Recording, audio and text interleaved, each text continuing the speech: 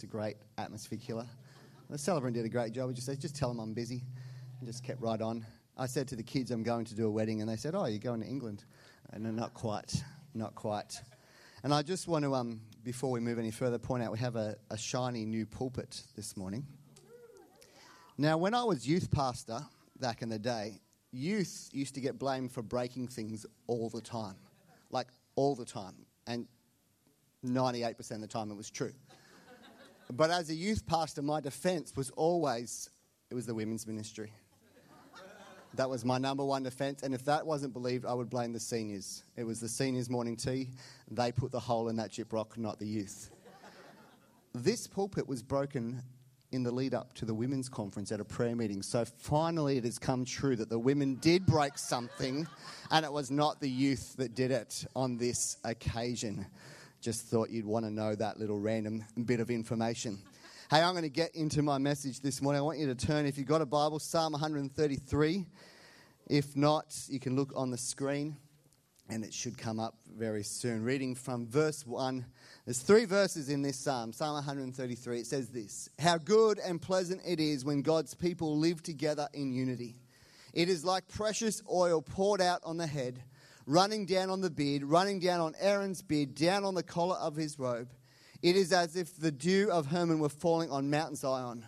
For there the Lord bestows his blessing, even life forevermore. Other translations say, there the Lord commands his blessing. Now, oil poured on Aaron's head was anointing oil. If you go back and look in the Old Testament, you'll see that when Aaron was anointed as the priest, they poured oil on his head. It went over his head, down his beard, over his robe, and just drenched him completely in oil. And in the Bible, oil always represents the Holy Spirit. Oil always represents the flow or the anointing of the Holy Spirit at work in someone's life.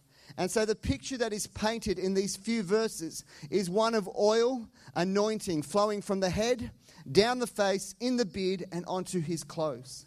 The American Standard Bible Version says that it comes down onto the edge of his robes. So I want you to get this picture. The oil flows from his head right to the edge of his garments. So there's no part of him that is not dripping in oil. He's been oiled up, and it flows from the head to the edge. And I think this is a great picture. I think personally for us as a church, I don't know about you, but I want the anointing of the Holy Spirit. Does anyone want the anointing of the Holy Spirit in their church? Yeah, that's probably a good thing to have as a church. 5 ingredients of a church. Anointing is probably one of them. We want anointing in our life. We want anointing in our business. We want anointing in our family. We want anointing in our school. We want God's presence to flow. But here's the thing. I never want that anointing, I never want that Holy Spirit to just be contained to one place.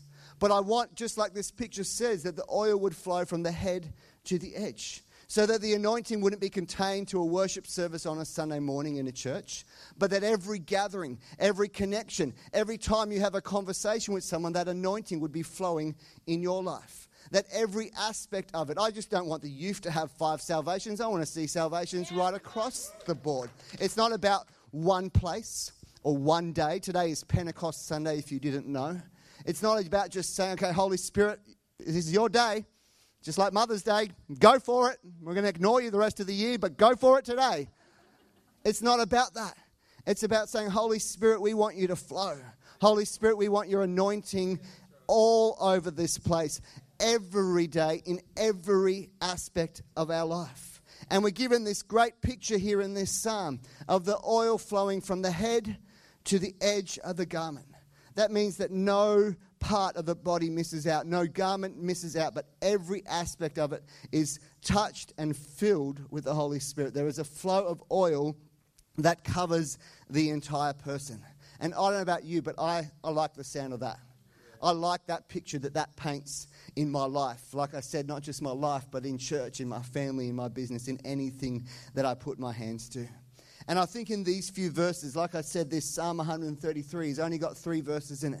And this writer of Psalm, which was David, he describes a correlation between oil flowing and what is it that he talks about in this Psalm? Unity. He paints a picture that says the oil flowing is a picture of unity. He says when there is unity, it's like the oil flowing, and it's this pleasant thing. He says it's good and pleasant when there is unity. Most of us would agree we like unity. Who would agree that you like to be in a place that's united? You like to be in a place where there's unity. There's a warm, fuzzy feeling that comes when you're in an environment where people are united together. You've only got to put yourself in a place. Who's ever been in a workplace that's been divided? A staff room that's divided. A sporting team that's divided. A family that's divided. It's not a fun place to be. It's not an enjoyable place to be. And the writer of this psalm says it's a good and pleasant place to be when there is unity. He paints the picture that says that unity is like the flow of oil going through it. But at the end, he says, more importantly, he says, we're told that where there is unity, God commands his blessing.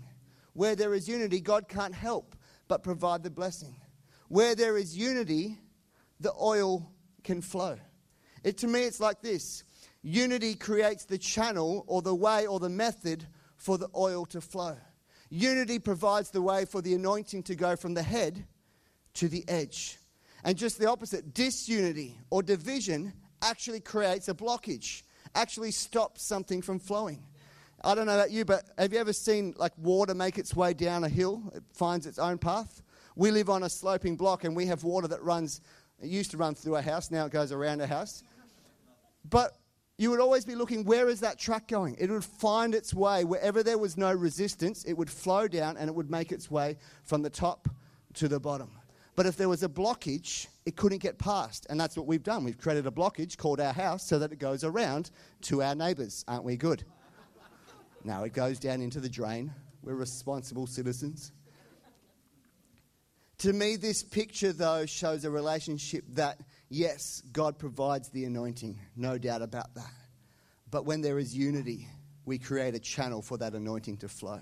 We create a way or a path for that oil to flow from the head to the tail, from the beginning to the end, to every aspect of our life. This picture to me shows two components. It shows, like I said, God doing his bit as he always does. And two, you and I doing our bit. Doing our best to be united, being together in unity. And God says in that place he cannot help but command a blessing. He cannot help but command a blessing in that place. To me, unity is so much more than a good and pleasant thing. It is a good and pleasant thing. We like it. It's good. But I believe it's a vital ingredient in seeing God's plans and purposes outlived in our lives and our communities. For the church, not just this church, but the church united can do so much more than the church divided. The church united that agrees, hey, the things that we agree about are more important than the things we don't agree about. And we can say, you know what, together there's so much more power that can happen. I believe there's so much more anointing that can flow. I'm not saying that we control the amount of anointing. That's up to God. What I'm saying is that we can be vessels of his anointing. We can be, where it flows through us and not a blockage to it because we are united with him. You know, it's a great example on the day of Pentecost. Acts 2, let's go there. It shows to me this example of the Holy Spirit flowing. Acts 2, 1-4, reading from the New King James, says this. When the day of Pentecost had fully come, they were all with one accord in one place. And suddenly there came a sound from heaven, as of a rushing mighty wind, and it filled the whole house where they were sitting. Then there appeared to them divided tongues as of fire. One sat upon each of them, and they were all filled with the Holy Spirit, and they began to speak with other tongues as the Spirit gave them utterance. This day is known as Pentecost Sunday. It is a day where 50 days after Easter, where the disciples were gathered together and the baptism of the Holy Spirit came in a powerful way. It changed the lives of those in that room that day. That room was referred to as the upper room where they were gathering. And they left that room empowered by the Holy Spirit. If you read the book of Acts, you'll see how this day and this message started to spread. The gospel started to go beyond Jerusalem, beyond the local area, and it began to go to the far corners of the earth. It says that the baptism of the Holy Spirit was not contained just to that room. It wasn't just a special few that got to receive the baptism of the Holy Spirit, but it began to spread. That as the disciples and people started to pray for people and lay hands on people, they too received the baptism of the Holy Spirit. People of different backgrounds, people of different cultures, people of different beliefs were all filled and baptized with the Holy Spirit. And it started from that day. It started in one central place. It started at the head. The oil was poured out and it flowed to the edge. It flowed to every corner of the planet. It's like that picture again of the oil flowing down Aaron's head and beard and face. I don't know what part of the body we are. Maybe we're the pimple on the back of his ear. I don't know. It's not a very good picture, is it? But it started there that day, the baptism of the Holy Spirit, and it has gone to the edge all the way to places like Australia. All the way geographically across the globe, many men and women can say, yes, I too have received this baptism of the Holy Spirit. I have received this empowering that comes not from man but from God. And I've received it. It has not just been contained to this one spot in Jerusalem 2,000 years ago, but it is spread across the globe as the way it was intended to. It flowed from the head to the edge. The baptism of the Holy Spirit, if you're not aware, is something that happens to you. You have to be a Christian. You're a Christian. You've invited Jesus into your heart.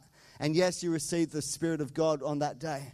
But it happens afterward, where you receive Jesus, but then you receive the baptism of the Holy Spirit. You read the book of Acts, you see over and over again that people that were already saved, they were already followers of Jesus. They'd already invited Jesus into their heart, but then they had this second experience where the baptism of the Holy Spirit came upon them and it empowered them and it changed them.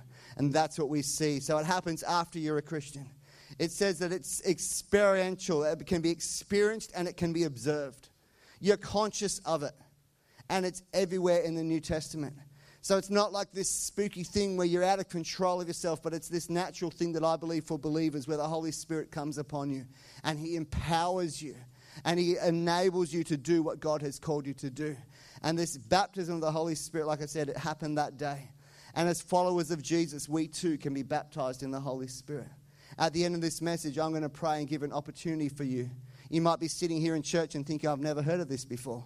Maybe you've heard of it before and you've never experienced it for yourself. My prayer is that every one of us this morning would have the opportunity to be baptized in the Holy Spirit.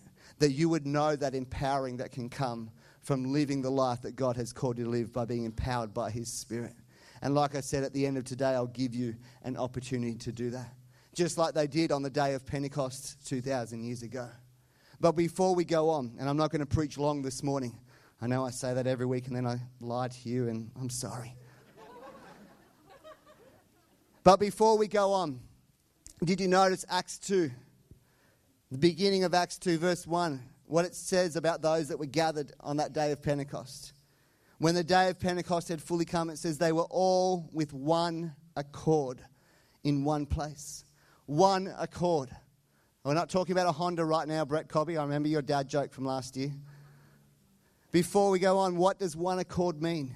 You know, in Acts chapter 1, the previous chapter, we read in verse 12, it says, they returned to Jerusalem from the mount called Olivet, which is near Jerusalem, a Sabbath day's journey. When they had entered, they went to the upper room where they were staying. Peter, James, John and Andrew, Philip and Thomas, Bartholomew and Matthew, James the son of Alphaeus and Simon the Zealot, and Judas the son of James. These all continued with one accord in prayer and supplication, with the women and Mary, the mother of Jesus, and with his brothers. This group of people, they were the disciples of Jesus, they were the followers of Jesus, they were the family of Jesus, and they were waiting in Jerusalem as Jesus had instructed them to. He told them, wait here until you receive the baptism of the Holy Spirit. But as they waited, it says that they waited with one accord. On the day of Pentecost, it says that they were gathered in one accord. What does it mean to be in one accord? Now, I don't do this very often, but I looked up the Greek meaning of that word. In Acts 2:1, I think I've got a slide for it, where it says one accord. The Greek word is homothumadon. Yes, you will use that in your language this week, I'm sure. But what it means is this: with one mind, with one accord, with one passion, and with one purpose. That's what the disciples were doing on that day. They were gathered together as one. And Luke draws attention, Luke's the author of Acts, he draws attention to the fact that they were joined together in one accord. The words one accord appear 12 times in the New Testament, and 10 of those times are in the book of Acts. So you can say a theme of the book of Acts is action and the Holy Spirit, but another theme of the book of Acts is that this oneness. They were together with one purpose, with one mind, with one passion, and with one heart. They were in on it together. And Luke draws a contrast between that and what happened before Jesus was crucified. His disciples are saying things like this, or they're getting their mum to say it because they didn't have the guts to say it. Jesus, when we're in heaven, can I have the seat on the left side and the right side of your throne? They were pushing themselves forward, saying, hey, I want to have the most important role. And it says that they fought and they bickered over who could be the most important place besides Jesus.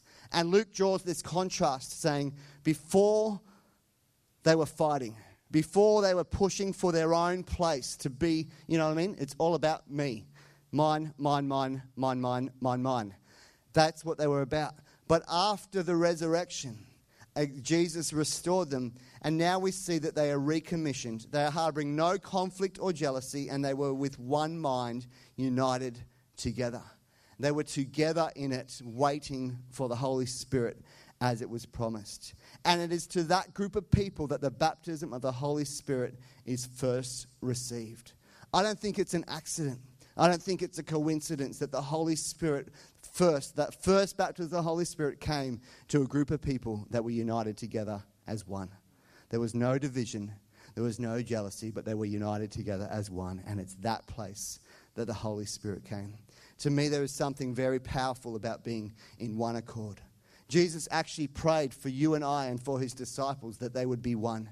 In John 17, we read this, verse 11.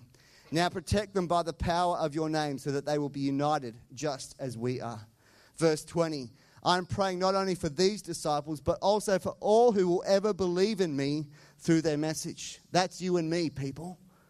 That's who he's praying for.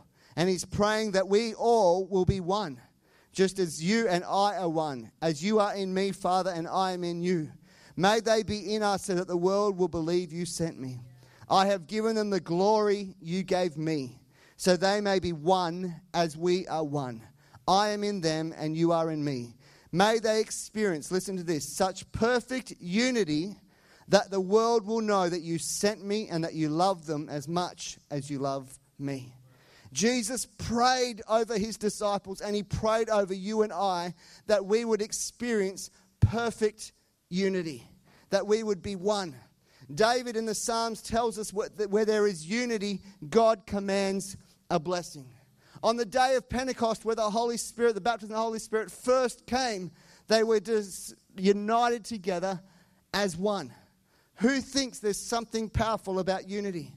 Who thinks there's something more to unity than just a warm, nice, good, fuzzy feeling that we enjoy, but it's actually an essential element to us doing what God's called us to do? How do we have this unity? I read this quote and I loved it. It says this, the oxygen that fuels the flame of one accord above all else is purpose. We talked about unity being one mind, one heart, and it said one purpose. I read this story about the Battle of Trafalgar in 1805. I've read about, how many books have I read this year, Loz? 15, 20? I just power through these books. And I love reading historical fiction. Stuff that's actually happened, but they just make it a little bit more interesting. But you learn some cool stuff about history along the way. At the moment, I'm reading about the Mughal Empire in the north of India. Yes, I know, I'm a bit of a nerd. But anyway, just before the Battle of Trafalgar in 1805, the British naval Lord Nelson learned that an admiral and a captain in his fleet were not on good terms. Sending for the two men, he placed the hands of the admiral and the captain together. That wouldn't have gone down well. Two tough sailor blokes, so you two hold hands. But then looking at them both in the face, he said, look, over there is the enemy. What was he doing? He was giving them a common purpose. He was saying, hey, you guys might not see eye to eye. You guys might not get along. You guys might not exchange Christmas cards. But over there, that's our enemy. And that's our united purpose that we have to be aware of, not about the bickering that's going on between you and I. James Edwards says this about the word homothoman. He means that unity that they're talking about is a unity that comes from outside ourselves rather than from any denominator common to ourselves. Look around this room. I wouldn't hang out with you guys on a Sunday if it wasn't for this common purpose. Maybe some of you, but not all of you. Why else would a gathering of this people with different background and different stories and different ages and different places in life, why else would we gather together? There's a common purpose. There is a common purpose. Another theologian or commentary said this. This word unity was once used to describe the sort of oneness that results when a group of soldiers is attacked by an enemy. Whatever their differences, the threat of destruction welds them into a fighting unit. So it is that grace draws us into a new relation with God and one another, making the church into something that it was not before, namely a family of Jews and Gentiles in Christ, a community gathered together with a common purpose. Unity does not mean uniformity. Amen. How good is that? Otherwise, you have to be like the person next to you. That's a scary thought. The Jews yes, it is Yanni, not Laurel. Who knows the difference between Yanni and Laurel? Put your hand up. Who knows what I'm talking about? Who does not know what I'm talking about? All right, it's a generational thing. I don't know. Look, Google it. There's a debate dividing the globe right now, and it is division, and it is evil, and we will come against it. One goal. Unity does not mean uniformity. This is what unity means. Listen to it. Unity means cooperation in the midst of diversity. Get that again. Unity means cooperation in the midst of diversity. You know, a great picture of unity, that anointing oil that I started today talking about, that was poured on Aaron's head and down his beard, 5 ingredients. There's a cookbook about that, isn't there? 5 ingredients? Yeah. 5 ingredients. 4. Sorry, well, this one's got 5. It's extra special. 4 different spices, all very different, and olive oil. All different, mixed together, creating an anointing oil that had a sweet fragrance about it. All the spices were different, all had a different characteristic, all had different preferences, all had different about them, but brought together for the common purpose of making a sweet smell, an anointing oil, they worked together in unity. That is the picture of unity. Unity is not based on common personal feelings, but on a cause greater than the individual. Those opposed to the church are united around their hatred of Jesus. Have you noticed that? People outside the church, they're united around their hatred of Jesus. They have different opinions on politics, on all kinds of things, but when it comes to attacking the church, they'll unite together on that. And it needs to be the same within the church. Not that we fight them, but that we say, hey, you know what? In the church, we have a common purpose. And that common purpose will fuel our unity together. We have a common purpose. Jesus tells us that his purpose is this to his disciples, Matthew 28. Jesus came and told his disciples, I've been given all authority in heaven and on earth. Therefore, go and make them disciples of all nations, baptizing them in the name of the Father, the Son, and the Holy Spirit. Teach these new disciples to obey all the commands I've given you, and be sure of this, I am with you always, even to the end of the age. The reason God gives us this gift of the baptism of the Holy Spirit is so that you and I are empowered to fulfill that great commission. You and I are empowered to do what this verse says. We can try and do this in our own strength. We can try and do this in our own effort. But when it's done with the empowering of the Holy Spirit, that's when we see what we read in the book of Acts. That's where we see across the globe today churches being planted, the gospel going forth, because it is the empowering of the Holy Spirit. Charles Spurgeon said this in his sermon titled The Indwelling and Outflowing of the Holy Spirit. He said that we should pray like this: ask God to make you all that the Spirit of God can make you. Not only a satisfied believer who has drunk for himself, but a useful believer who overflows the neighborhood with blessing. So that oil comes onto your head and flows right down to the edge of your garment, and so that everything that you have contact with will experience that oil and anointing of the Holy Spirit. Not that just you would be satisfied, but that you would be useful for his kingdom and his glory and his purpose. Being in one accord, being united, makes you useful. I really believe that unity and anointing go hand in hand together. And I know this: unity cannot be legislated and cannot be produced by the mechanics of an organization or a church. It is produced and maintained by the Holy Spirit. But unity is that thing that allows that when that anointing comes, that you can be flowed out to every aspect of your life. Not contained to a church building, not contained to a Pentecost Sunday, not contained to a youth camp, but flowing out in every area of our life. That, I believe, is the purpose of the anointing and the baptism of the Holy Spirit. What is it in our life that might be a blockage? Can I have the creative team come? What is it in your heart, in your mind, that's not united around that one purpose? You know, coming to church is not about getting everything that we want. It's not about all of our preferences and not about all of our tastes. It's about coming together as one, saying, hey, we are here for a reason and a purpose. And that is to lift up the name of Jesus. That is to create a place where people can come to know who he is, can grow in their relationship with him, and can be discipled in following God, and we can go into our world and make a difference. Whether you like a song or not does not matter. Whether you like the person you're sitting next to or not does not matter. It's about that common purpose as one. And I know a few of you are looking at your neighbour right now going, oh, I hope they like me. I've been sitting next to them for an hour and 20 minutes. I hope they do too. This morning I want to finish like this. Right now I just want us to close our eyes. And it's not me speaking right now. I just want the Holy Spirit to speak to you. Is there any area of your family, of your business, of your home, of your church life, of your personal life, any aspect of your life that's not united? There's division. God, I just pray into those situations right now.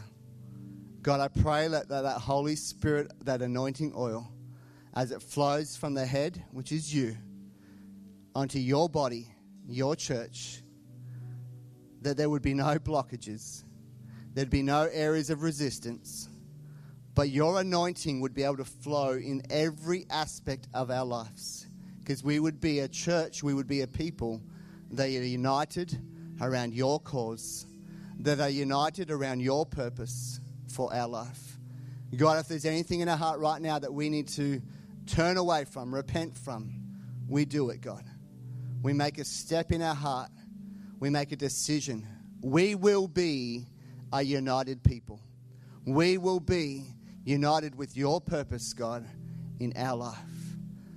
God, we pray for those areas. We know we can't do it in our own strength. It can only come by the empowering of your Holy Spirit. But my prayer, Lord God, is that we would be a united church. There would be unity. And where there is unity, Lord God, I know that you command a blessing. Where there is unity, I know that your oil and your anointing will flow through every area of our life.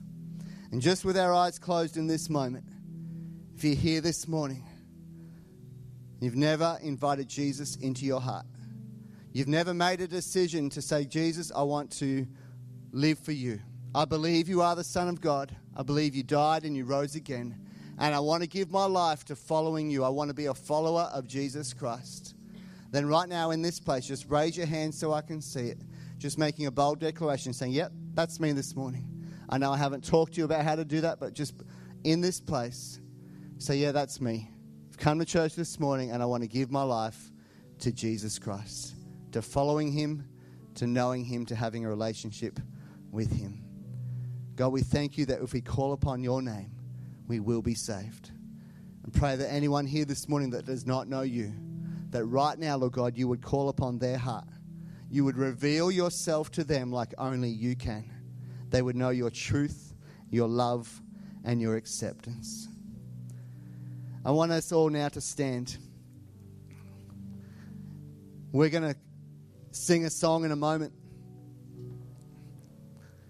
And this morning, I just want to give an opportunity for that anointing to flow like we've talked about.